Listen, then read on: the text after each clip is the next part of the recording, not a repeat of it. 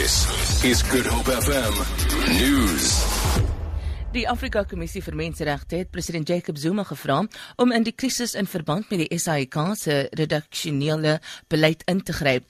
Die kommissie se verteenwoordiger in Suid-Afrika, Gevra, sê in 'n brief aan Zuma dat hy ontstellende berigte ontvang het oor beweerde skendings van die reg op vryheid van uitdrukking by die openbare uitsaaier.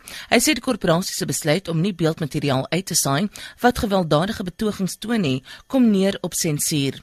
Gevra sê indien die regering nie reageer nie, sal dit neerkom op 'n versuim om die reg tot die vryheid van uitdrukking en toegang tot inligting te handhaaf, waarvoor voorsiening gemaak word in die Afrika-handves van Menseregte. Die DA beweer dat die bestuurshoof van Eskom, Molefe, in die Gupta-familie se sakke is. Dit volg nadat Molefe gesê het daar is geen rede hoekom Eskom nie met die Guptas mag sake doen nie.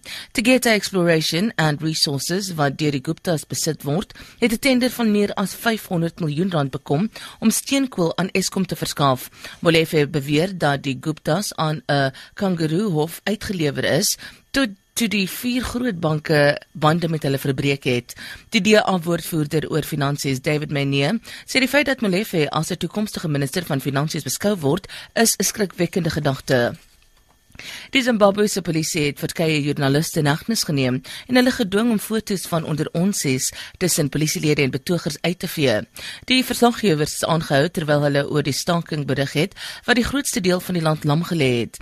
Dit volg na gewelddadige betogings by Beitbrug en in Harare die afgelope paar dae.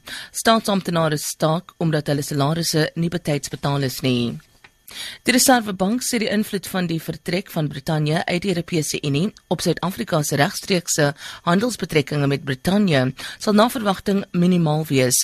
Die bank het bygevoeg dat die land onregstreeks geraak sal word deur die verhoogde vloeibaarheid van die markte. Die bank se adjunkt-president Daniel Menele sê Brittanje se onmiddellike toekoms is deurspek met onsekerheid vergesel van 'n vlug na veiligheid. Brittanje is verantwoordelik vir slegs 4% van Suid-Afrika se uitvoere van handelsgoedere. Vir Gryp FM nuus, ek Rosenberg.